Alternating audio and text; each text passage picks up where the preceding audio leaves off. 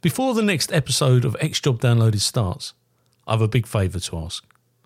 If you've enjoyed any of our episodes so far, please can you click on the follow button on your platform. I'm on Apple, Spotify, Google, Amazon and YouTube. It costs nothing to follow, but makes a real difference to me as a podcast producer. Thank you.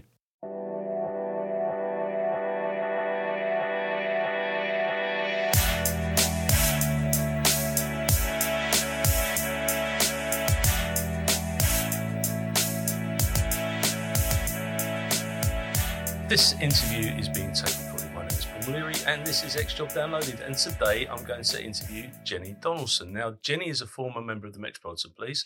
She joined in 1983 and now she is an assessor. Is that the right term?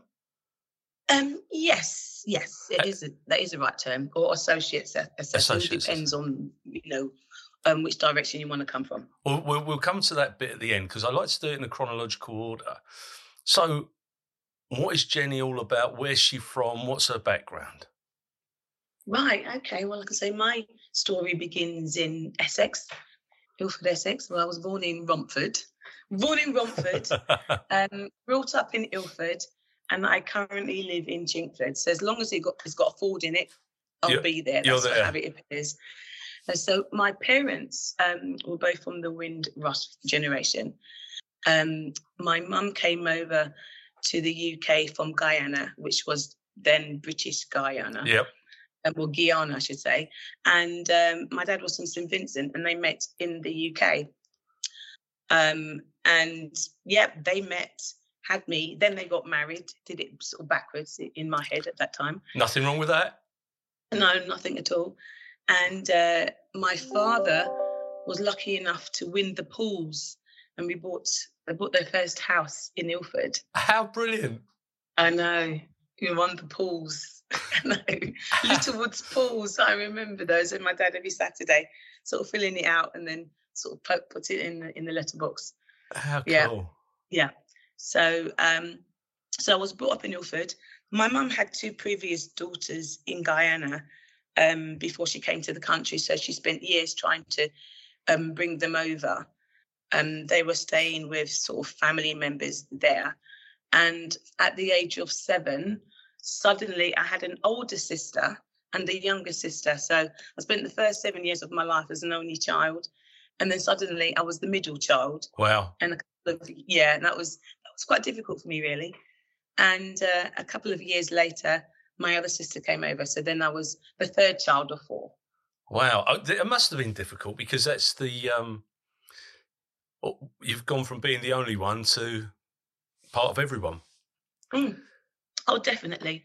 Yeah, so the relationship with my oldest sister and myself wasn't great because I think she thought I was spoilt. And I probably, in her eyes, yes, because, I had everything that, my parents had sort of give to me. And she had a harder life being in Guyana. So, and I resented that. And she sort of resented me for a bit. So we've always had... I think she would agree. We've always had a complicated relationship, but and that's there's always one person in the family that you're going to have a little bit of angst with. Oh yeah, absolutely. So, what was the inspiration for you to join the Metropolitan Police? Right. Well, it didn't come easy. When I left school, I didn't really know what to do. I stayed on in the 6th form. I didn't go to university. It really wasn't in the cards. I think it was the whole of the education process at that time, actually. So I fell into secretarial work. My older sister worked for the Caribbean Times, which was a black newspaper. And I would say, they're very critical of the police. And before I'd actually left 6th form, I popped round to see my sister at work. And during that visit, I was offered a job by the editor. So I was the PA to the editor of the Caribbean Times. Wow. So I stayed there for about 6 months. I think the title was bigger than the actual pay. I mean, I had a lot of responsibility for my age. The pay was really poor, but it was a great experience. And I did meet quite a few sort of black activists at that time. It's only now as I'm older that I think I really appreciate the people that were in and out of there. I stayed there for 6 months, and I did 2 other secretarial roles. And it was during my second secretarial job that I was actually made redundant. And I thought, oh my gosh, what am I going to do? And I was having a conversation with a friend on the telephone. And we were just brainstorming jobs. I said, I think I need a career. I want to do a job that I'm not going to be made redundant. And we were going for it. I was even considering the army. I really didn't know what I was going to do. And he then suddenly, in the conversation, suggested, what about the police? And I remember pausing, and I thought, oh my gosh, I hadn't even never thought about the police. And I thought, you know what, I might have a look at that. And it was just during that conversation I'd made, I'm going to have a look. So I came off the phone and I went into my mum, who was in the kitchen. I said, Mum, what do you think about the police force? And she just looked at me. She said, oh, yeah, why don't you just try it? And that same morning, I went to, we're in our living room, got the yellow pages, which we had then. Obviously, it was well before mobiles. And I found the number for looks at police. And then I thought, New Scotland Yard, got the number, I called them up. And I spoke to this young lady on the telephone. And she said, are you free this afternoon? I said, yes. And just by chance, a friend of mine had popped around. And I said, well, I'm going to go to Scotland Yard. You're going to come with me. So we went in the afternoon and we sat down, spent a couple of hours watching sort of films. Her name was Kim Bryan. I'll never forget her name. And that was the beginning. She was lovely. And then she was really honest with me. She said, look, we're really struggling to encourage Black people to join, especially Black women. And she gave me the application form and told me to spend the week on the application form. She said, write it out in pencil, spend the week, and then send it directly to her. She even just tried to persuade my friend to join. My friend said, oh, no. She said, I'm only here, with my friend. It would have been great, actually, if she joined, but no, that wasn't her dream. And that's where it began for me. And I think it was during the process of waiting, going for each stage, that's when I really thought about, is this something that I want to do? I mean, the whole process for me took 6 months. Wow. So that was really, really quick. So obviously, got through the paper sift bit. Then I had, which did I have first? I had the fitness test. So which was, I knew that I was going to pass the fitness test because I had quite, a good level of fitness. I used to play netball, and I was always particularly good at sports. And so the fitness test was fine. The interview I found more challenging. That day, it was, my head was totally blown. I really thought I'd blown the interview as well because of, one of the particular questions. But there was one PC that was chaperoning each of the people, each of the girls who were waiting. And as I was sitting there waiting really nervously, he said, he was asking me questions, trying to make me feel nice and calm. And he said, do you know who the commissioner is? And I remember thinking, I know it, but it had totally gone. All the information had dropped out of my head. And he said, remember this. It's the new man, because it was new in post. It's, Kenneth, the new man. I thought, oh gosh. So I remembered that. And I remember he'd been really nice and kind to me. And, I went into my interview. They didn't ask me that question, but I was ready for it. And there was one particular question that was posed to me that I thought, I've done it now. And the question was, I had a panel of 3 people. I can't remember what ranks they were. I was that nervous, even though I knew the rank system, because I had done my research by going in the library and going to police stations and speaking to police officers. No internet to do research, so I did all that myself. But the question was posed to me was, so you work for the Caribbean Times, what's going to stop you from, if you have a bad day in policing, going to your old employers and giving a bad report? And I remember looking at this woman and I said, well, I'm sure you have bad days, and each time you have a bad day, you don't go to your local newspaper and give a bad report. Good I mean, answer. that was just, it was just, this, the only thing I can think of in my head. And as I said it, I remember as the words left my mouth, I thought, oh my gosh, I've done it now. But it worked. It helped. And this is 1982, and you joined in 83, or? That was 1983. 1983. And actually was at training school 83. And of course, this is 2 years after the Brixton riots. Yes. So the world of policing sort of started to change around that time. What was that like for you as you've done your probationary training? How many black people were in your intake? Oh my word! Actually, it was quite a lot. Oh, was apparently. it? Apparently, I go back because the day when I started, my mum took me to training school. She came with me, and as we got to the gates, she said to me, "Don't let them run you." That was her words, her parting words as I walked through the gates. And as I was walking along, just past the statue, this guy was walking towards me, and I thought he was an inspector. I learned after that he was a warden because he had a flat cap on.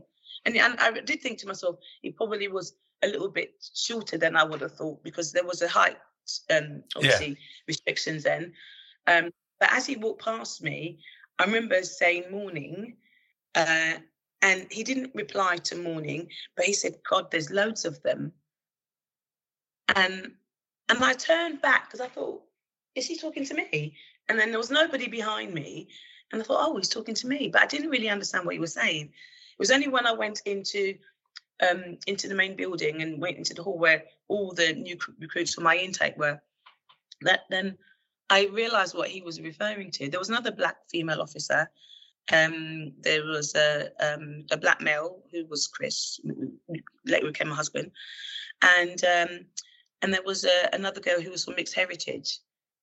So, funny enough, in my class, because we had one white female, so it was about 36 of us. And so the white female was the minority when it came to the females, funny enough. Right. And I suppose I don't know if it ever happened before. So the fact that we had 3 people who were from sort of, a diverse background, that was loads, apparently, to him. Wow. So, yeah. But most classes that I saw had sort of maybe one intake, one black person. So we were actually, we had quite a few compared to everyone else. Where did you go to from your training? I went to Vine Street. Vine Street? Yeah, I went to Vine Street, yeah. But before going to Vine Street, I mean, my parents were very supportive. My dad was nervous, but whilst I was at training school, it was I stayed on this particular weekend. It was in December, and I stayed over the weekend because we were going to have our final exam on the Monday, and I was furiously studying in my room, and I decided I was going to have a break. So I went over to the canteen, and as I've gone into the canteen, all I can see is everybody in the canteen was transfixed to the TV. And as I've gone over to see what they were staring at, that's when I realised it was the Harrods bombing. Oh. Where 6 people had been killed, 3 of them police officers, 1 a female police officer. Yeah. And I remember thinking, oh my God, is this what I'm, this is what I'm joining? And I remember calling my dad, calling home later on.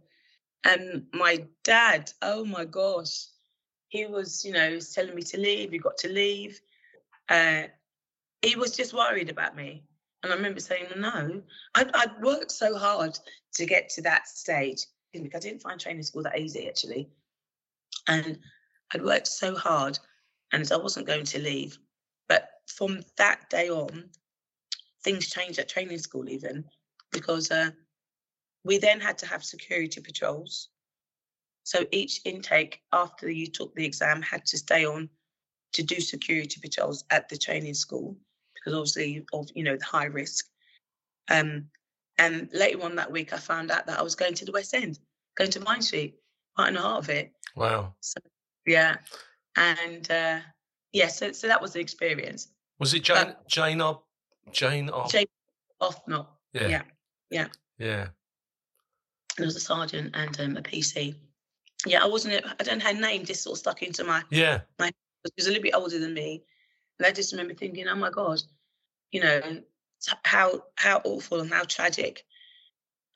So going to Vine Street, my very first day at Vine Street, I didn't feel, it wasn't a great day, not for me anyway, because we were all taken, it was 6 of us that went to the West End, went to C District as it was then. And we all got picked up and we got taken to see our borough commander, who's quite notorious actually. And he had us lined up in front of him. And I was last in the line. And we all stood sort of like to attention in his office. And he started off with one of the officers in my team on the move. I remember one of the guys, he was the first one, his name was Tim. And he'd obviously gone through all our reports. And he started off by saying to Tim, I see your parents are social workers. I effing hate social workers. Oh. And so he started. Then it just started just berating us, really. And then he looked at Tim and he says, do you masturbate? And No! at that point, I remember Chris went burst out, sort of laughing, tried to compose himself. I felt my knees starting to buckle a little bit, thinking, oh my God, I would just ask me that question. And Tim stood up there and he said, yes, sir. And then he said, well, good. You know, because that's what I expect to hear. And then he just went through all of us and just basically ripped us apart. That's just how I felt. And then when it came to me, and then he got us to read, he had this plaque on the wall, and he got us to read this plaque. And it was in old sort of like English sort of thing, oldie worldy. And I was so nervous and I couldn't even read it. I was trying to read it. And he said to me, oh, shut up, sit down, you silly woman. I just remember thinking, it was all about humiliation. Yeah. And he said to me that there was another black or female officer on the borough. And he said, are you going to be good or are you going to be rubbish? And I said, I'm going to be good. And it was, I just remember thinking, I don't like you. I made up my mind, I didn't like him.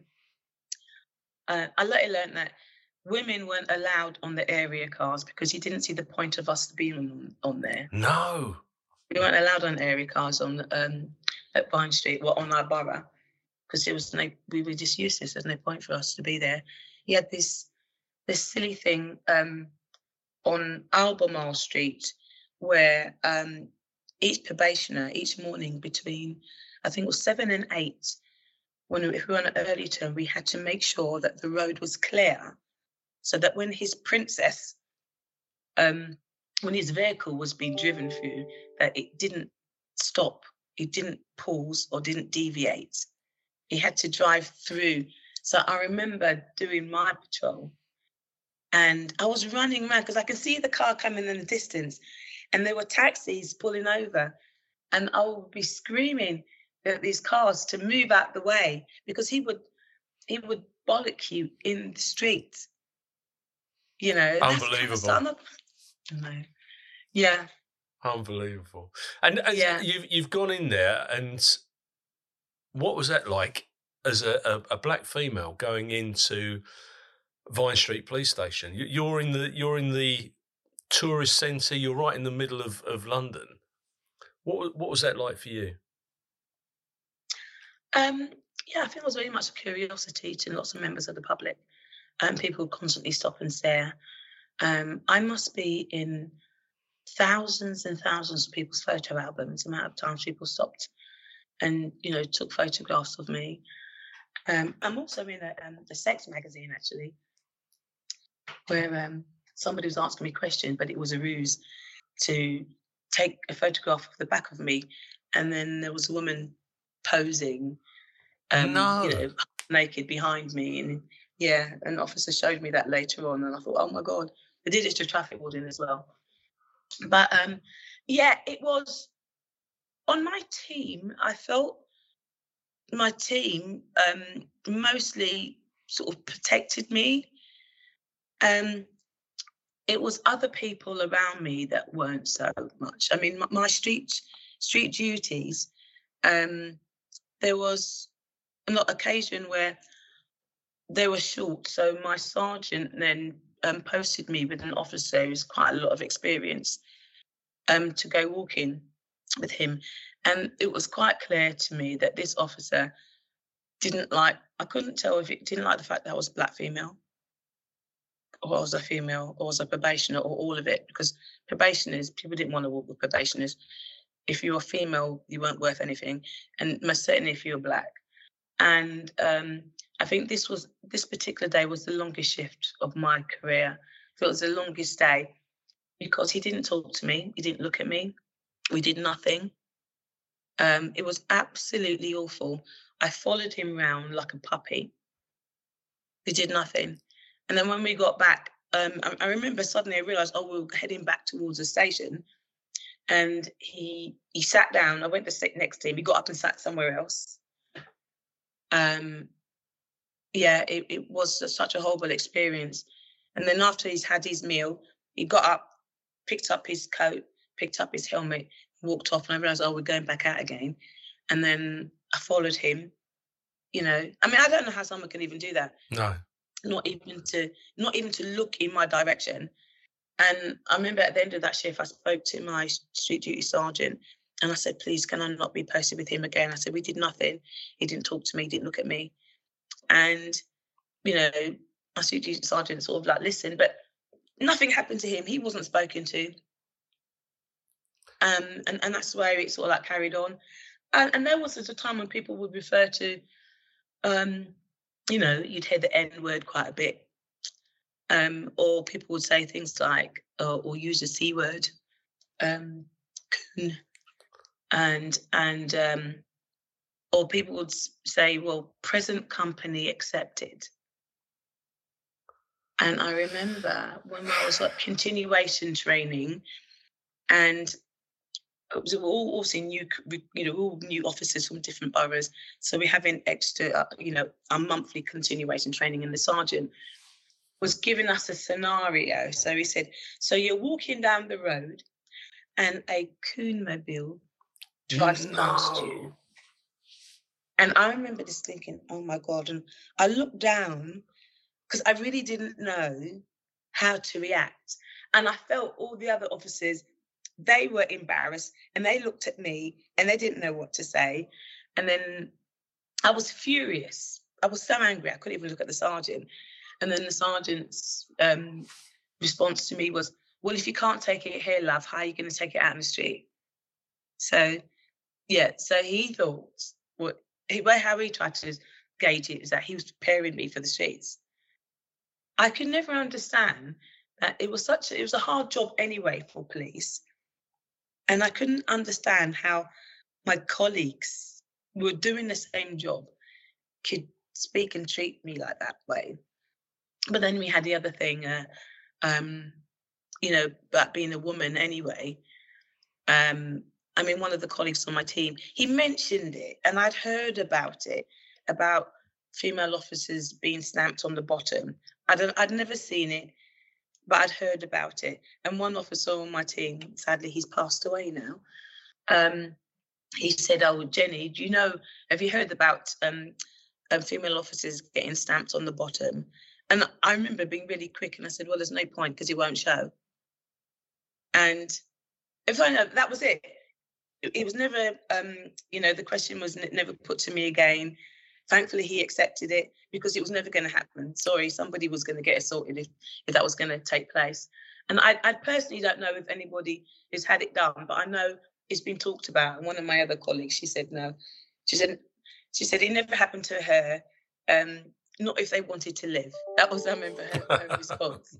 Yeah, but I've heard of that as an initiation, but I've never actually met anybody who went through it. I think it's probably folklore that never took place, but nevertheless, it was something that was considered. Yeah. When you're you're in the community, you're in a West Indian community. Are you still living at home at this time, or are you in a section house? I was still living at home at that time. But then I did move into a section house. I did have my parents are split up, and we did have a few. I didn't get on with my stepfather, so I then went into. Yeah, he was very anti-police. Actually, my stepdad was very, very anti-police. Anti-police, anti-white, anti-everything. Actually, anti-Asian. I think anti-women. Yeah. So for me, for my safety, it was best for me to actually go into the section house. So I went into Trenchard. And within a couple of, within about a couple of weeks, I contracted chickenpox. It was going around Trenchard, because I never had chickenpox as a child. Right. I was back home and I got kicked out as soon as I remember speaking to an officer, said, "Oh, just got back. I've had chickenpox." And I said, "Oh, don't talk to me, because no, it's not contagious." And I said, "Oh, right, okay." But it was going through the section house like wildfire. So then I was back home for a couple of weeks. How were you welcomed into the West Indian community as a black female police officer? What was that? What was that like for you? I found the older generation were fantastic. I mean, they were like, "Oh my gosh," and people would be talking to me all the time and asking me about it. And a lot of tourists, a lot of American tourists, would always stop me, black and white, and they'd always say, "Oh, is it safe?"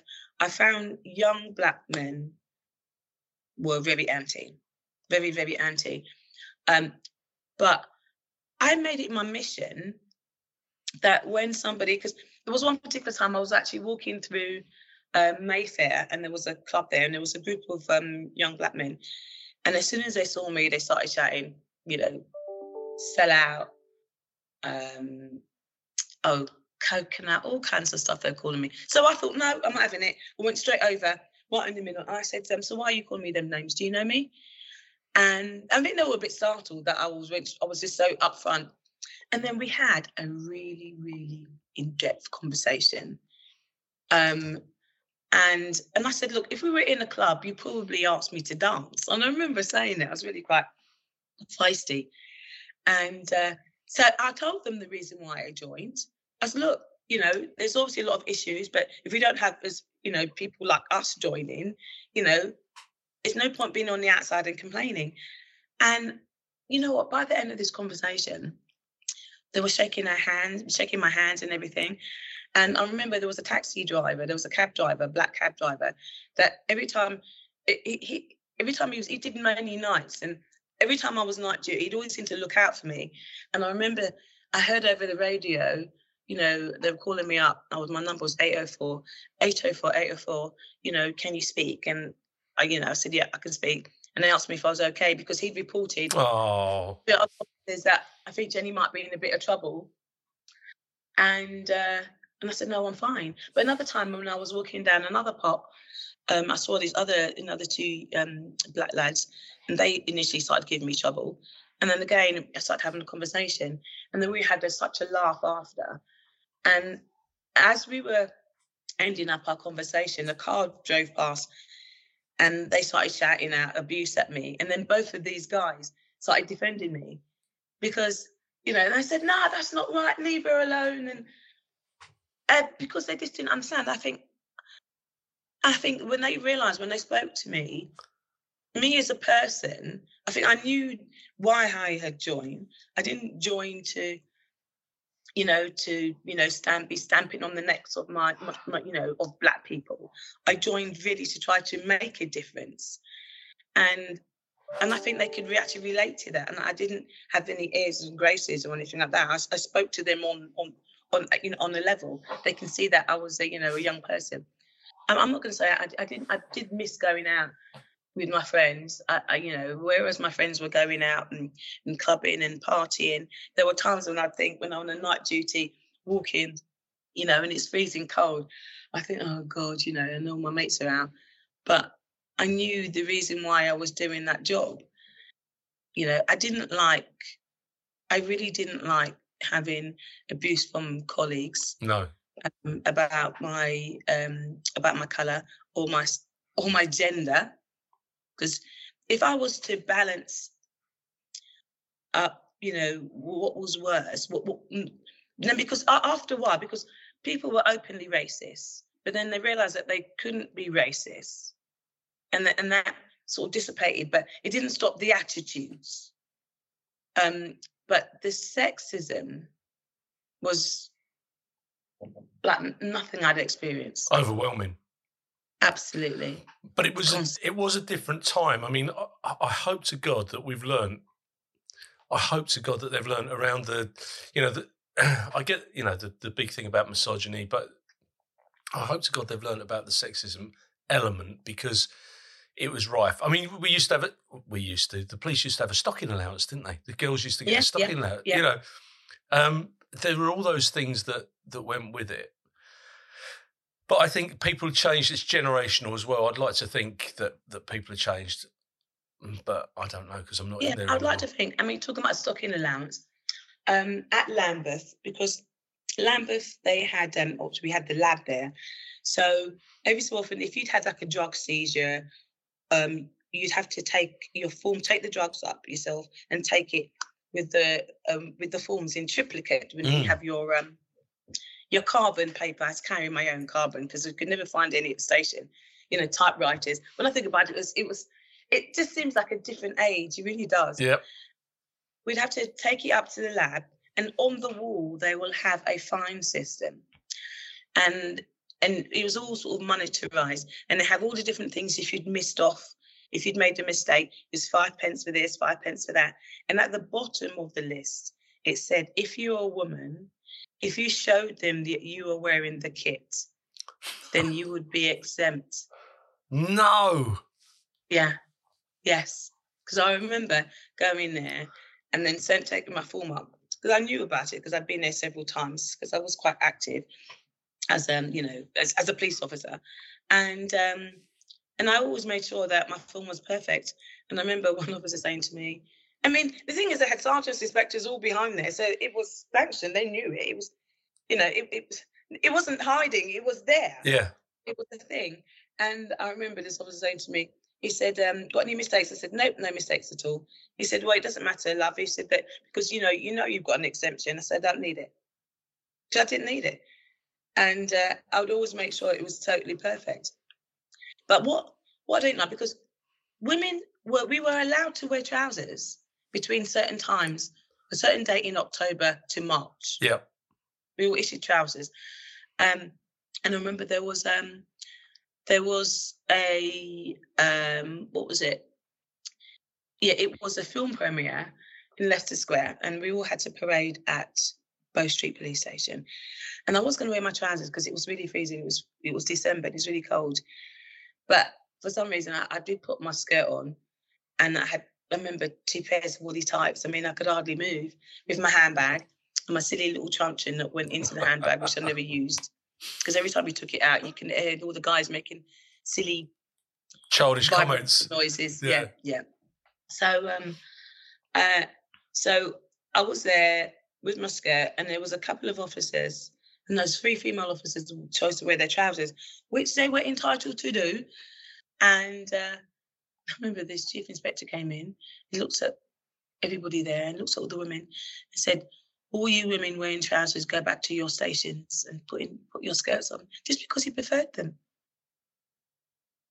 And I think that is so I was constantly going around and, rolled. I felt like my eyes were probably rolled in the back of my head most times, because then these were coming from senior officers. So you couldn't say anything. No, because if you did, no one would take it seriously anyway. No, absolutely. It's like, it's like, get over yourself. And then you couldn't say anything to do with race, because you would be deemed that you had a chip on your shoulder. Were you in the district when the murder took place in St James's Square? Yes, I was. Yes, I remember that day specifically because I was on street duties, because that was April of 84. Yeah. I was on part of my continuation training, and so I was at Paddington Police Station, we were in the control room. So we've been shown around the control room because obviously that was the high security station. And whilst we're there, I can hear a lot of commotion on the radio, And, people sort of like running around, and I can hear calls like, officer down. And then suddenly we were ushered out of the control room, and then we had I think we were waiting in the canteen. What stuff was happening? So we knew whatever was happening was really serious. I hadn't thought about my mum, because my mum worked nights. My mum worked at Ford's, and unbeknown to me, the person who I'd been speaking to, who put the idea of policing into my head, he'd obviously seen it on the news that an officer had been shot, a female officer had been shot, and so he called my house. Wow. Or the landline, because we didn't have, it was a landline called. I'd woke my mum up, who was nice, and wanted to find out if I was all right. So my mum had no idea that something was going on. So she spent the rest of the day worried. And I think this happened throughout. Lots of female officers who were working that day. There were lots of calls, and then parents were calling up the station to find out what was actually happening. But I was totally oblivious to the fact that someone would call my mum. So by the time I got home, my mum was a bit of a state. Yeah, I bet. So, and I thought, oh my God, I hadn't even thought of that. Of course, because it was on my ground. Yeah. And then after that, it was, I didn't personally know Yvonne. I knew my ex-husband did, because she was his street duties instructor. Yes. And he actually went to the funeral as well. Went to a funeral. Everything sort of changed again, because then we had that security patrols. We had quite a vast list of security patrols that we had, but then that became a fixed post. Yeah. We had quite a fixed post actually. So I spent many a night duty just standing in front of the Libyan embassy. And then we had obviously 61 posts, which was the tourist post. And then we had lots of other buildings that we had to constantly patrol. Then we had the bomb car. I never ever told my dad that I worked on the bomb car, ever. Because, I don't know, his poor heart, I don't know. He couldn't have, and there were times when I worked on the bomb car. There's one particular officer who was, they referred to him as a bit of a legend. He would just do silly things like put his tunic on back to front, and he'd also have a flag hanging out his sort of mouth, and he'd go kick parcels and that kind of stuff. But I always remember every time we went to a suspect parcel, because we didn't know what was suspect from what wasn't. And then we would every so often, get a call, somebody with an Irish accent, and it was serious. Oh yeah, it was serious. And each time I would go to it, I'd think in my head, God, this could be my last. But he still did it. But we were still went to it and still, and that was the thing. We would still go to it today. And what people don't realise is that terrorism isn't a new phenomenon. We've been suffering this for years and years and years, and it's moved from the RA to Islamic terrorists. I mean, they're the facts. But as late as, I think it was 96 was probably the last bombing of the RA, and then we move forward into the stuff that we're going through now. Yeah. What point in your service did you get promoted? I seemed to take my time. I took my time. Well, funny enough, I didn't actually. When I joined, I hadn't set out a plan for myself, but I was always quite lucky to have some, pretty good posts, because I really worked. I really worked at each level, because I always knew that anything that I did, people would be looking at me more. And that was always the case. So I actually didn't start thinking about promotion until I had a secondment to the National Criminal Intelligence Service. I was there for nearly 6 years. And it was whilst I was there, I made a decision I wasn't going to come back to the Met as I went. And And I have to say, those 6 years, I felt that I was working with adults. I felt supported. The job that I was working with, serious organised crime. And I thoroughly thought, I can almost pinch myself how much I enjoyed that work. And when I decided I was going to, wanted to do the sergeants, I was offered a lot of support. And then when I put, and I told everybody that I was studying, because I made a decision that I wasn't going to make it a hobby, because I know there were some people that every year they would take the sergeant's exam. And I decided that wasn't going to be me. I'm going to tell everybody I'm doing a sergeant's exam to give myself that extra pressure. I do things like that. So that I would make sure that I would go through it. And so that's what I did. I even took my studying on holiday. People say, why did you do that? I said, no. Because every day I had to study for 2 hours. So I had all my books on holiday, and then the family would be out, on the beach or whatever. I'll be in the hotel room or sort of like on the balcony studying 2 hours every day. Then, yeah, that's how to do it. That was me. That was me. Yeah. I didn't find study easy. So if I had that excuse not to do it, I'm going on holiday for 2 weeks, I wouldn't have picked the books up again when I got back. So I had to do that. Yeah. And that's what I did. And I passed the first bit, and got great support when I was preparing for the part 2. Passed that. And when I had to put the application in to obviously come back to the Met, the senior management were brilliant, because they had to monitor what we put in it, because I couldn't demonstrate what I did. No. Because it was, secret. So they actually went on the panels. And it basically assured them, we vouch for these people. And, the people that were at NSIS, who did a good job and passed us, we were really supported. But when I came back to the Met, it was like, there was a lot of changes, because suddenly we were, we had things like, we had Aware, which was the email system. They didn't have email system. It moved on, technology, but the mindset of people had not moved on. No. And I remember the very first day getting back and thinking, oh, Christ almighty. I hadn't been in the police station for nearly 6 years. I'm now a sergeant. And all I've just felt was people, obviously being black female, there were hardly any, black female sergeants. People just want to know, PCs trying to swing their lamp in front of me. I just thought they're so boring. Oh, crikey, all sergeants are getting younger all the time. I remember saying, well, you shouldn't judge this book by its cover. Because we've always thought that I was brand new. Throughout my career, I'm brand new. I always made sure that I looked immaculate. My uniform was always immaculate. Actually, before I got promoted, I recall one time, sort of going back a bit, because I worked on the drug squad, I did quite a lot of squads after, because started off at Vine Street, had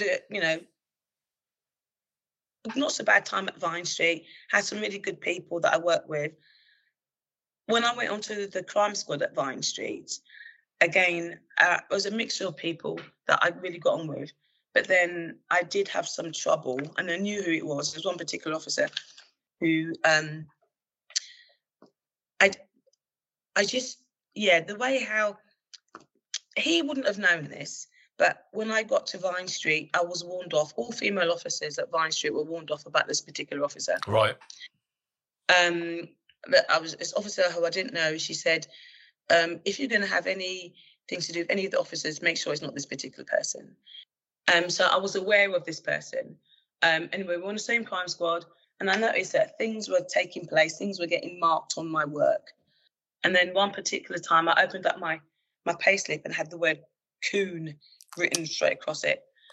I thought about it for a little while. Oh my God, should I report this? It took about 4 days to report it, and I did. Because it wasn't the first time this was happening. And I remember some of my colleagues, they were a bit frosty towards me. And I remember saying to one of them, well, I noticed that you guys have been a bit strange towards me. And they said, well, we really think, what you've done, reporting stuff, it's a bit of a, you're making a mountain out of a molehill. And I said, well, actually, it's not the first time it's happened. To be honest, I shouldn't have had to qualify that anyway. No. Ultimately, I was told that I had a strange conversation with one of my senior managers. He said, we know you know who it is. As I went, we know you know who it is, and we know who it is. And they said, don't worry about it. We will, we are going to be tackling that person. And he was meant to be going on a CID course. And then they stopped the CID course and sent him to Harrow Road Police Station. But at that time, I was actually put an application to go to the TSG. And I was the second tranche of the TSG, the Territorial Support Group, because the SPG had been disbanded. Then they had the TSG, and then I joined it. I was a second tranche. So where did you go for the TSG? I was the old one area, which was Paddington. Oh, okay. Yeah. So I worked on there, but I found because Chris was actually my husband was actually, we weren't married then, but he was on the TSG, and we always were friends. And then when I was put on the TSG, and then from there, then we started seeing each other. And I do remember my chief inspector saying, if only I'd given you your own car park pass, then, because we ended up sharing a car together because we lived in the same area. Working alongside my husband, I felt I became a non-person. I felt that, everything went through sort of Chris, or they were told, that really, really, really got to me. It was as if I didn't exist. Yeah, I just thought, my God, I was off sick for some time as well. I played netball for the TSG, and I snapped my Achilles tendon, so I was off sick. And so I didn't get one phone call from my line manager whilst I was off sick. The only time he called me was to find out if my husband had left for work that day. And everything went through Chris. So when I got back, I thought, I didn't feel happy there. I just felt that I totally merged in. I was totally vanilla. No one saw me. And then after that, I got a fantastic opportunity. Went on to the crack squad. I had a great time on the crack squad. By that time, coming at the end of the crack squad, then I was pregnant with my first child. And then I just remember having an unusual conversation with one of my colleagues there, who asked me what was I going to do when I had the baby. And I said, I'm going to come back to work. And this really unusual conversation, he said, it's people like you. That's the reason why the crime rate is so high. I couldn't believe what I was hearing. I'd respected this person until that point. Mm. And I thought, oh my God. So anyway, went on to drug squad after having our child, because the crack squad was finally disbanded after some time. And it was, so that was my sort of journey. So I went from squad to squad. Drug squad, didn't enjoy the drug squad because I found out they thought I was a spy, because we were just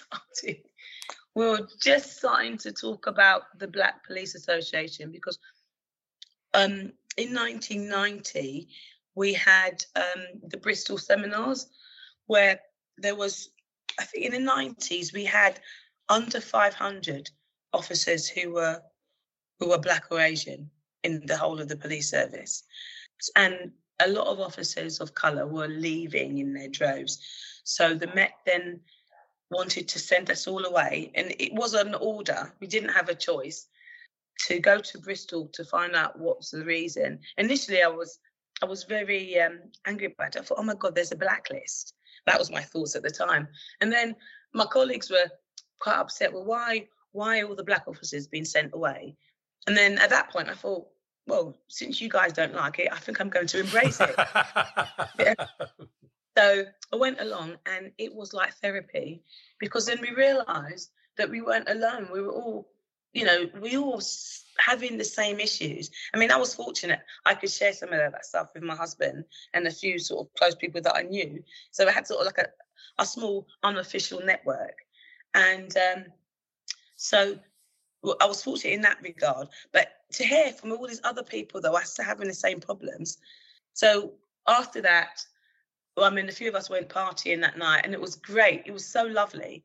And then we started having Bristol seminar reunions. And then we started then talking about the Black Police Association. So I was one of the founder members for that. But we were only just starting to talk about it when I actually joined the drug squad. And I joined the drug squad, and I found that they weren't welcoming. They would go out on jobs without telling me. I would be talking to them 1 minute, go into the other room to speak to the typist, come back, and they'd all go. They would just leave me. And if we were having any jobs at all, and then somebody was giving me a bit of paper, it was every day there was something. I remember I was breastfeeding at the time, and I really was having a downtime working with, these colleagues.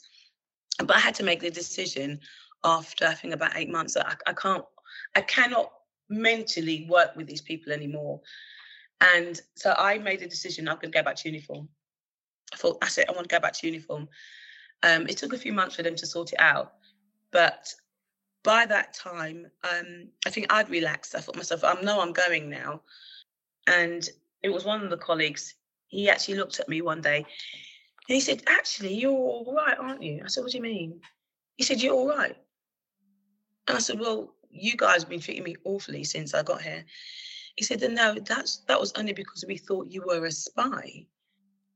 And I said, what are you talking about?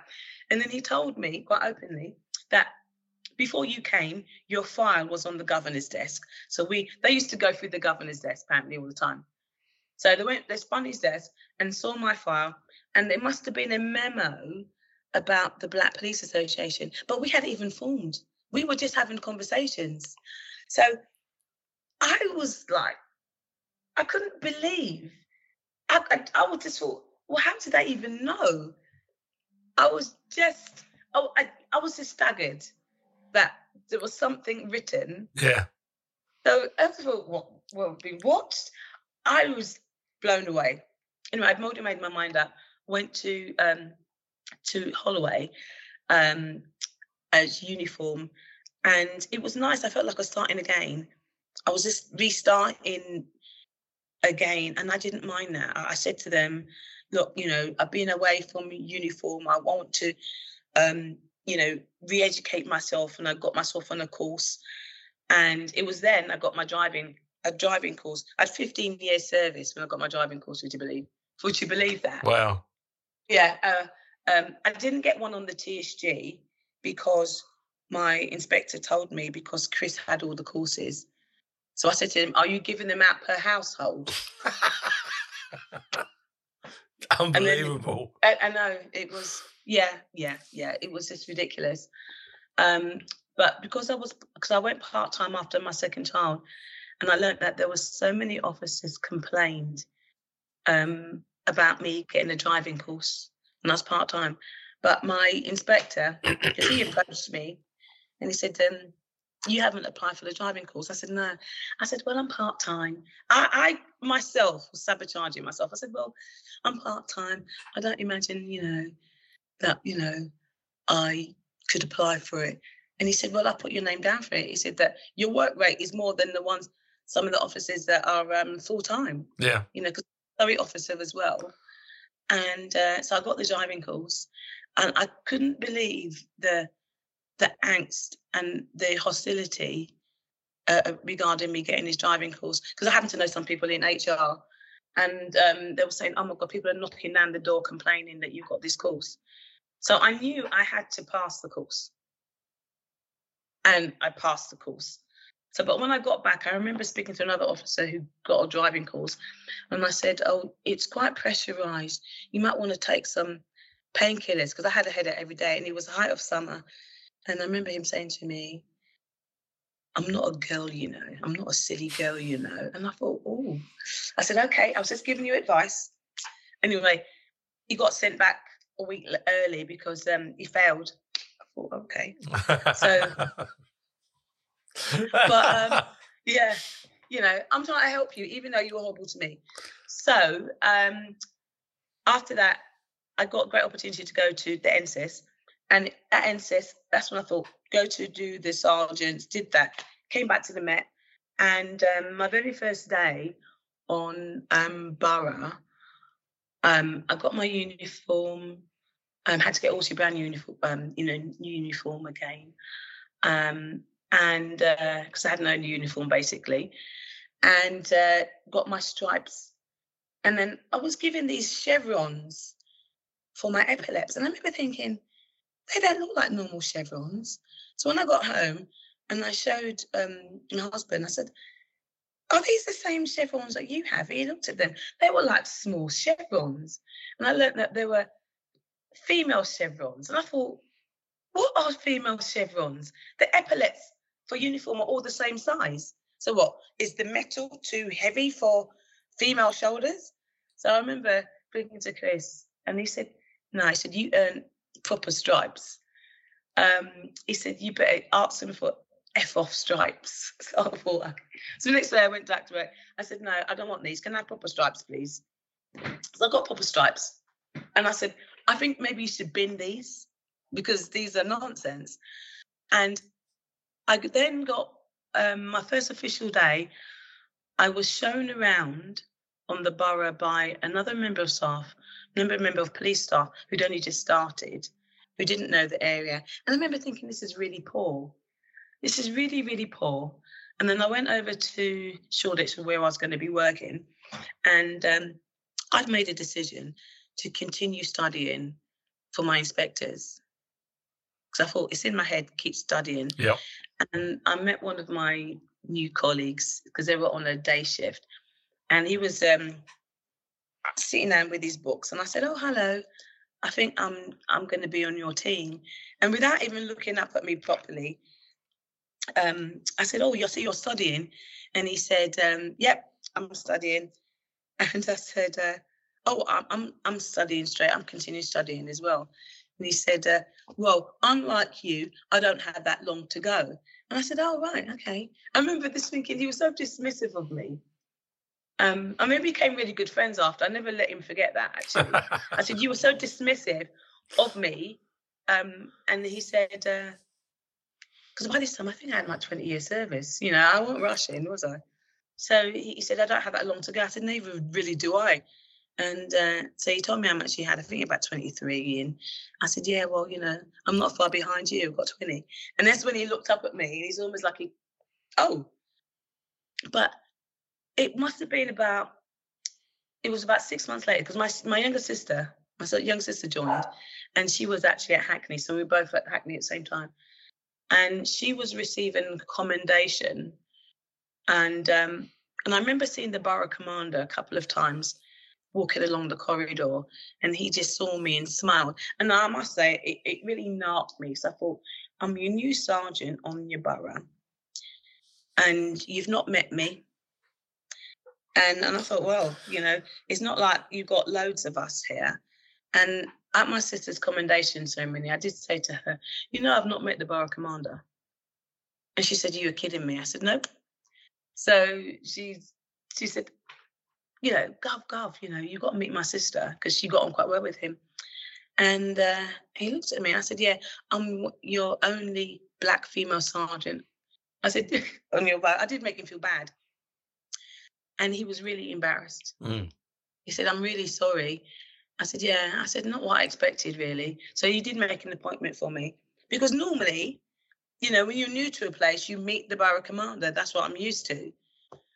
And I think he dropped the ball there. I said, "You know, it's not like you don't see me." But then I found that's something that was happening, even though I was visible. People didn't see me. You know, a custody sergeant, I was custody one time at Shoreditch, and there was a force medical officer came in, but he wasn't from our borough. So I buzzed him into the custody, and as he came in, he looked at me. I was standing up because in the custody at Shoreditch is on a platform, so you're quite high up.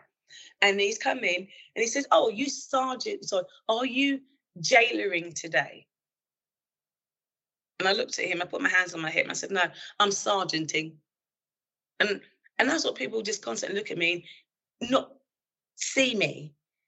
And again, as an inspector, that constantly happened to me.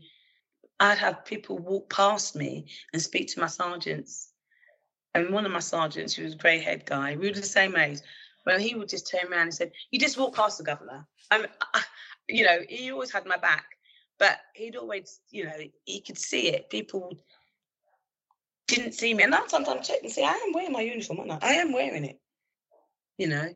Or people would constantly want to find out what my warrant number was, because that was an indication of how much service you had. Yeah. And then when they found out my warrant number, they couldn't decipher it because I had a 4-digit warrant number, which is a really old one. And they were like, "No, we need your warrant number, Mom." And I said, "I don't know why you need it. Why do you need it?" You know? So yeah, it was a constant battle, but I found that I used to share my story quite a lot to my officers, so that they knew, you know, what it was like. And I always say to people, when you're treating people, would you treat your member of family like this? You know, and I was dealing with complaints, and I think that's what's lost at the moment. I don't know, because you know I'm passionate about policing, but I'm just sad at the moment of where it is. How do you feel about stop and search and the things that are going on in relation to that? Well, personally, stop and search is a necessary tool. I get it.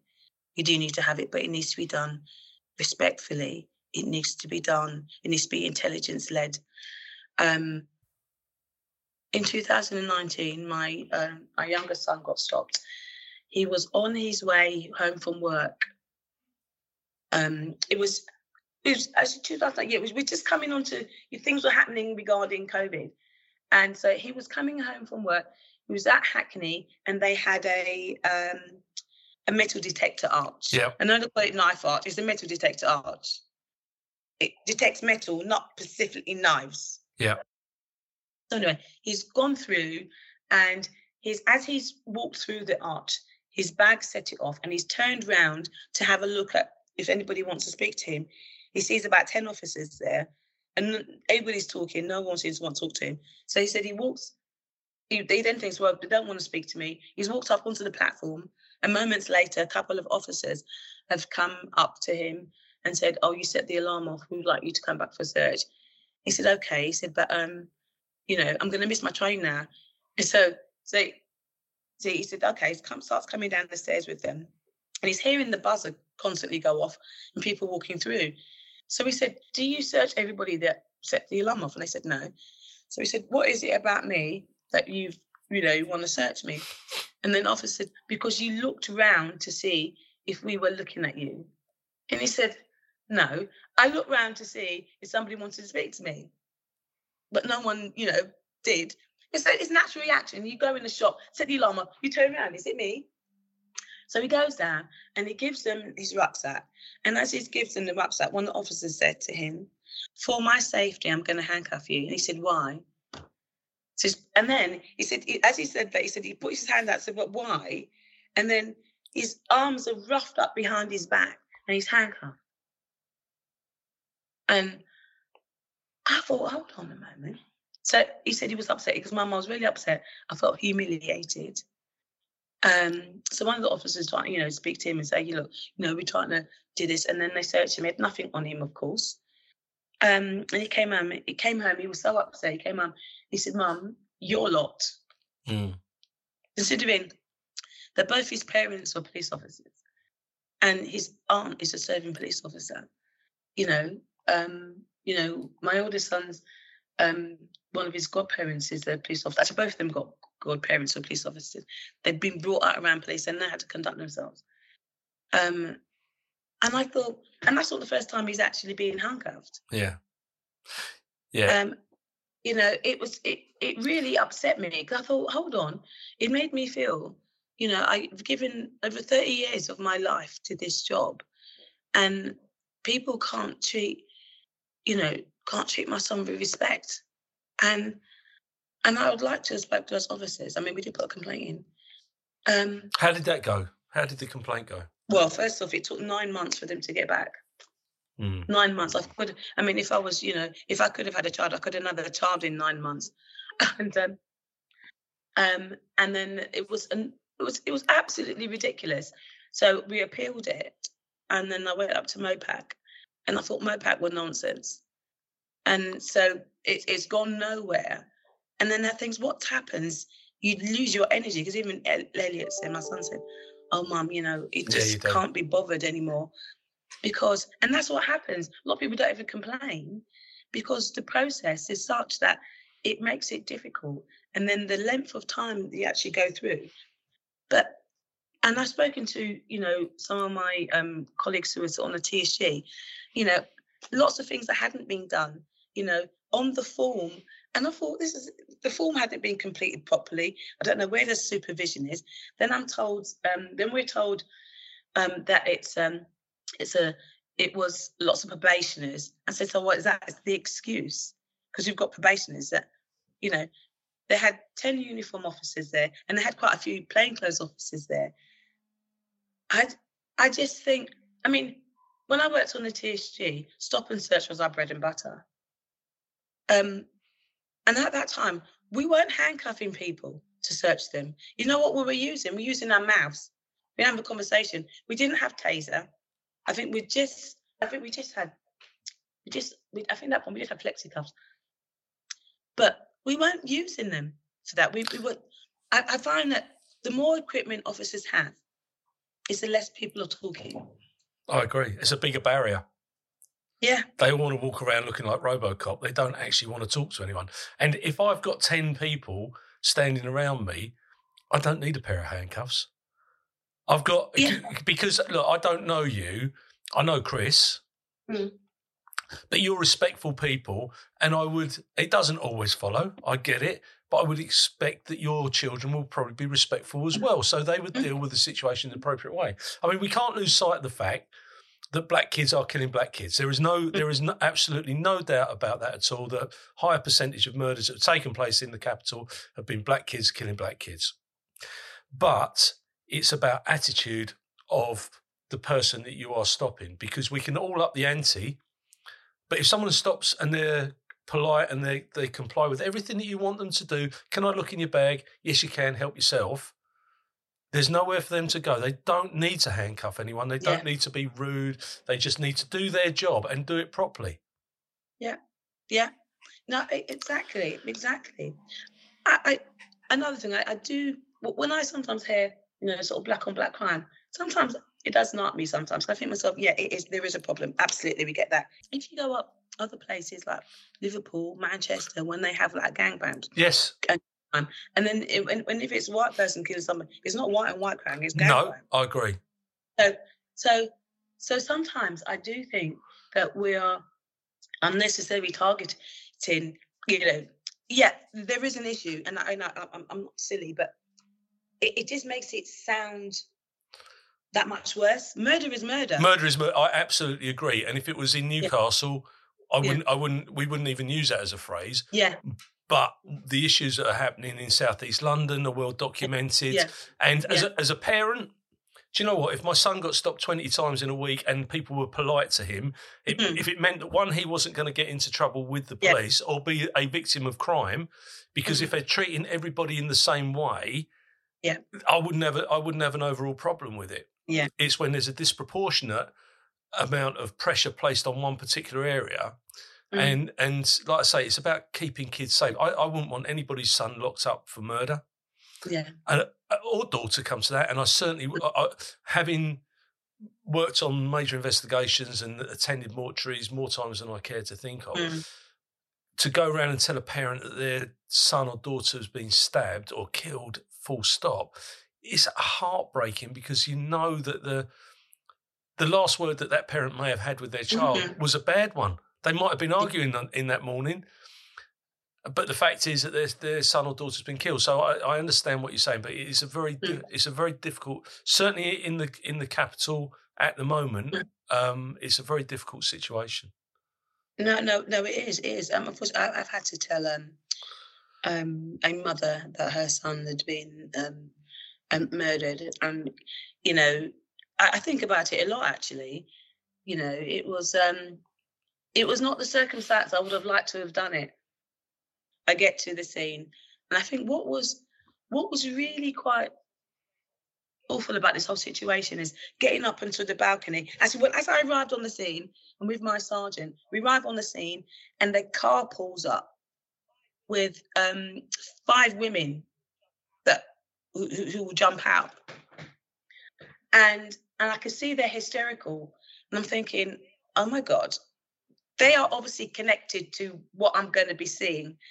So I'm having to find officers to chaperone these women, keep them here, because I don't know who the victim is yet, but they've obviously got some information.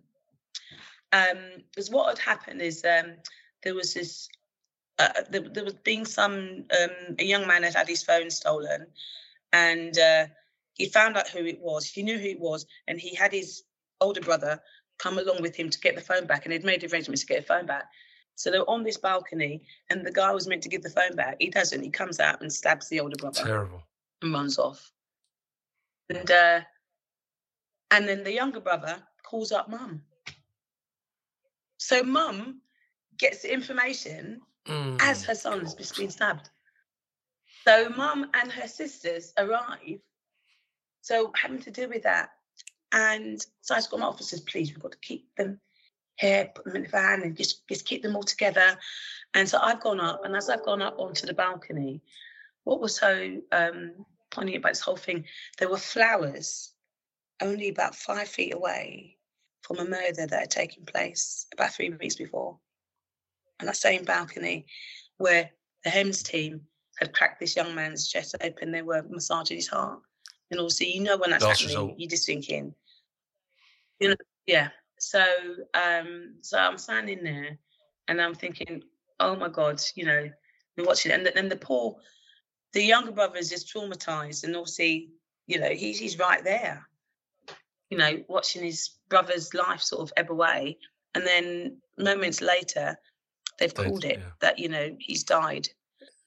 So obviously, we've had to sort of like look after him, and I remember going downstairs and having to have radio silence, speaking to the CID and sort of letting them know that, you know, he's, you know, they've called it, he's died. And so I'm speaking to the CID and saying, okay, well, Mum needs to be told. And then they were saying, yeah, we'll do it, because I was speaking to the DI. And 10 minutes have gone past. And I said, Mum needs to be told, because I'm making sure all my officers pick the scene. We've got the murder team coming down and everything, and the CID controlling you know, making sure that certain things have been done. So I'm at 15 minutes later to the DI. Mum needs to be told. He goes, yeah, I'm going to tell her. So I'm thinking, we cannot, because I've got parent mode on. I can't imagine. I cannot ever imagine knowing that the mum is there. She is there on the scene, and we're going to tell her in the next hour that her son has died. I'm thinking, that cannot happen. So I remember getting a little bit shirty with him. I said, you're going to tell her now? And he said, and he was busy, and I know it. We have to do the policing. We've got to remember there's a human there. And I said, I'm going to do it, okay? I'm doing it now. So I've gone over. I remember thinking, I got over to the mum and all her sisters, and they were all there, and they're hysterical. They're absolutely hysterical. And then at that moment, I'm thinking, what actually am I going to say? You know, what words am I going to say? And all I can remember thinking is holding her hands, because I just held both of her hands, and I didn't even know her name. I didn't even know the victim's name, but I know. But the way how she is, that she is the mum, it's amazing. Lack of information, but you just know that intuition. And all I can say to her, and she said, Tommy, is he dead? No, he's not. And she was in and out. And then I said, Mum, I'm so sorry. Yeah. All I can say, Mum, I am so sorry. And then they all dropped down on the ground like Skittles. I remember thinking, it was absolutely heartbreaking. And I remember saying to myself, I've just given this woman the worst news of her life, and I cannot stay with her because it's no good saying, "Oh, is there someone who can make you a cup of tea?" That's not gonna wash the fact is that the life of her child has been taken, and I still think about those breaking those agonies, and there's no way you can't sugarcoat it. You can, but you see, this is why I get so angry about the naysayers around the police. The police aren't perfect. I know they're not perfect, but they do jobs that some people don't even realise. They don't realise that today someone will be knocking on a door saying, "Look, I'm really sorry." Somewhere in the country, irrespective of where it is, someone in the country will be knocking on the door saying, "Look, I'm really sorry. Your husband's not coming home. He's been killed in a road collision. Your son's not coming home. Your daughter's not coming home. They've been murdered at school." That's going to happen somewhere today, and the public don't get it. Yeah. I know, like I say, I know the police isn't perfect. What would you do different? I mean, the Metropolitan Police, they are getting so much criticism around their misogyny, around racism. How would you change it if you were in power today? How would you change it? Well, obviously, there's a lot of talk about obviously the Casey report, isn't it? A lot of talk, and the word institutional racism. And my personal view, I think the commissioners missed the trick there. Well, because the communities aren't going to, well, the black communities specifically, aren't going to sort of take heed of what he said until he admits, that it is institutional racism. Because Casey, in her report, she has 4 tests. And, that's her threshold. And if we haven't met those 4 tests, that means that we are. And it doesn't mean that all officers are. It's institutionally, all officers are racist, but it's the institution.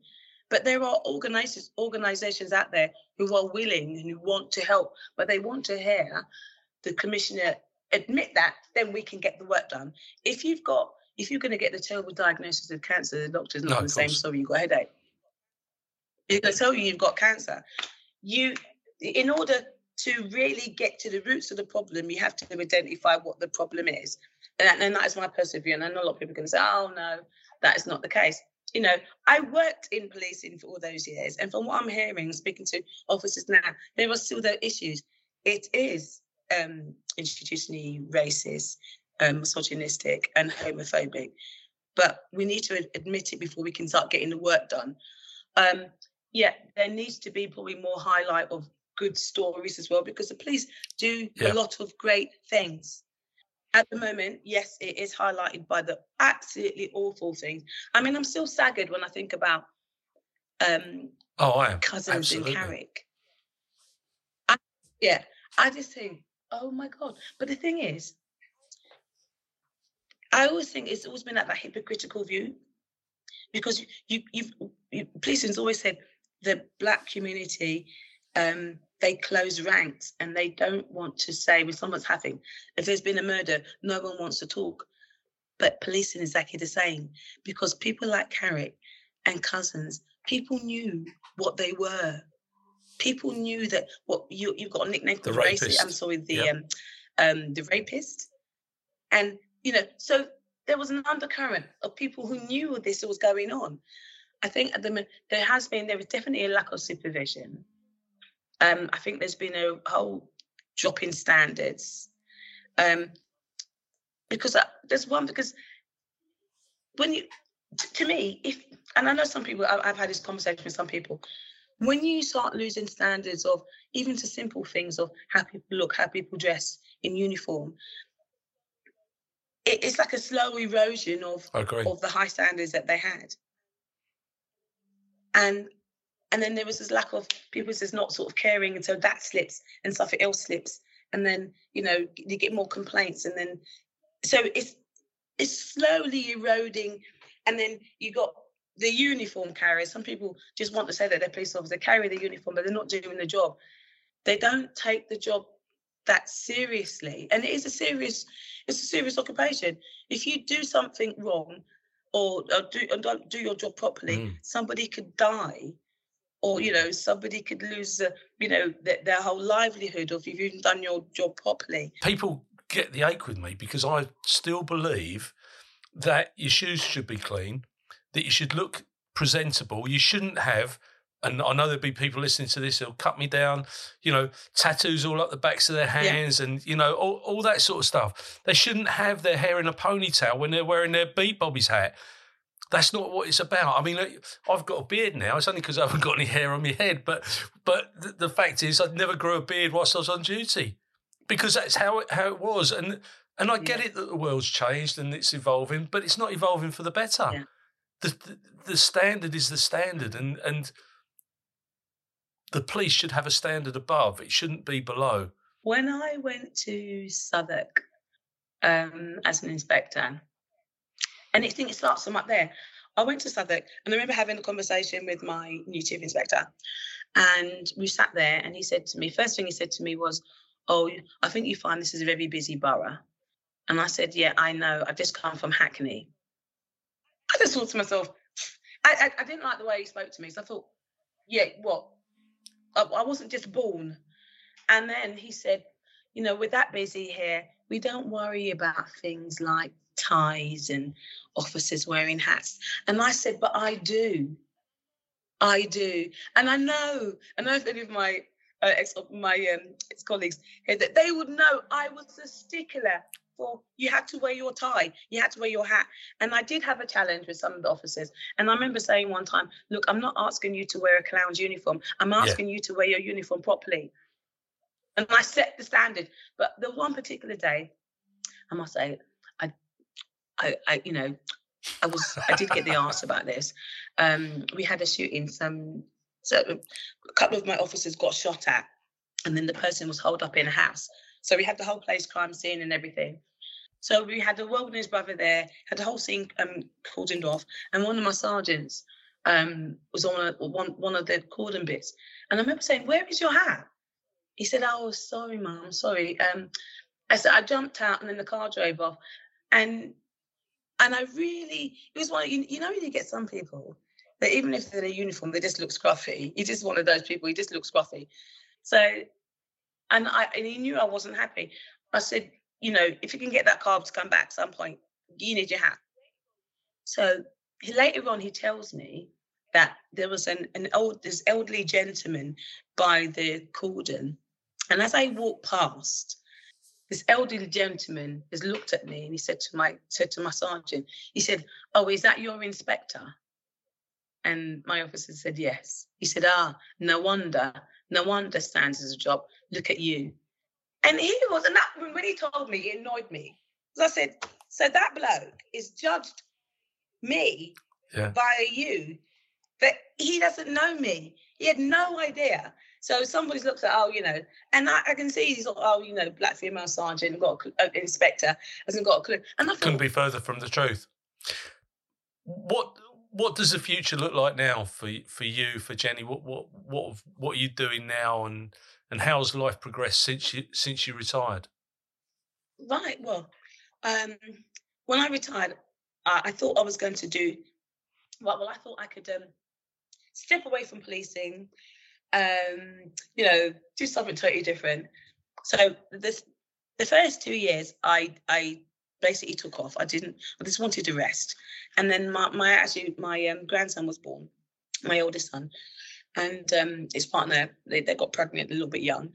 But my grandson was born, and he was born with a kidney defect. So I spent the first 2 years supporting him, going to every hospital appointment that they had. And then when my grandson was 3, he had a transplant. My son donated one of his kidneys to his son, my grandson.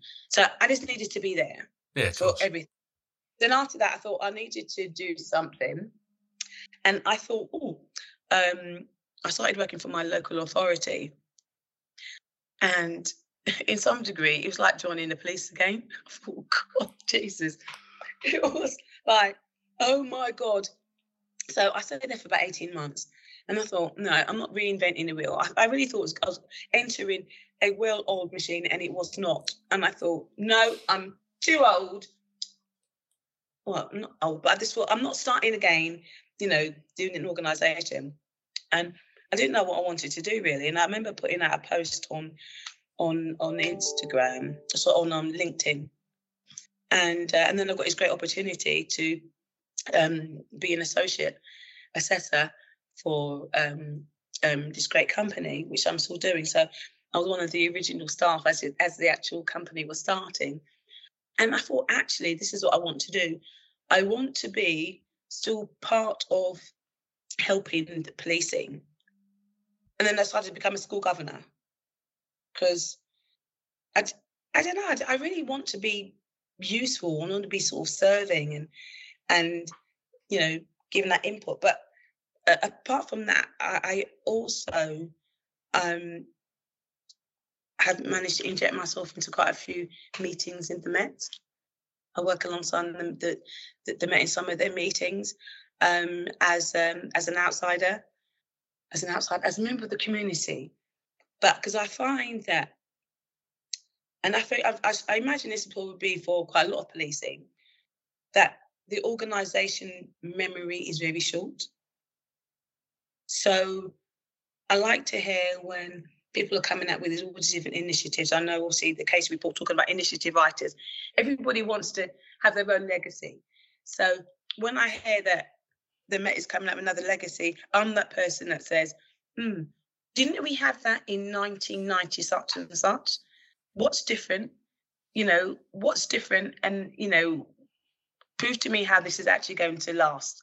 Because people come with initiative, they get promoted and they go. There's never any longevity. There's no continuity of stuff. So I like to be in those spaces, but ultimately I want to see that, policing, specifically the Met, because that's where I've come from, that can once again be that great organisation that people once looked up to it to be. I mean, it had its faults. It had many faults. And it's nice to know that, and I know we've had all these different reports, the Scarman report, the McPherson report, the Casey report. I think it's only now since the Casey report that certain things are being believed, because people have been saying they've been issues for years and people have never been believed, or it's just been sort of sidelined. But it's come to that point now that it's become so toxic in certain areas. It's like, if we don't sort it out now, what is actually going to happen? I agree. And we need the police. Oh, we need to have police.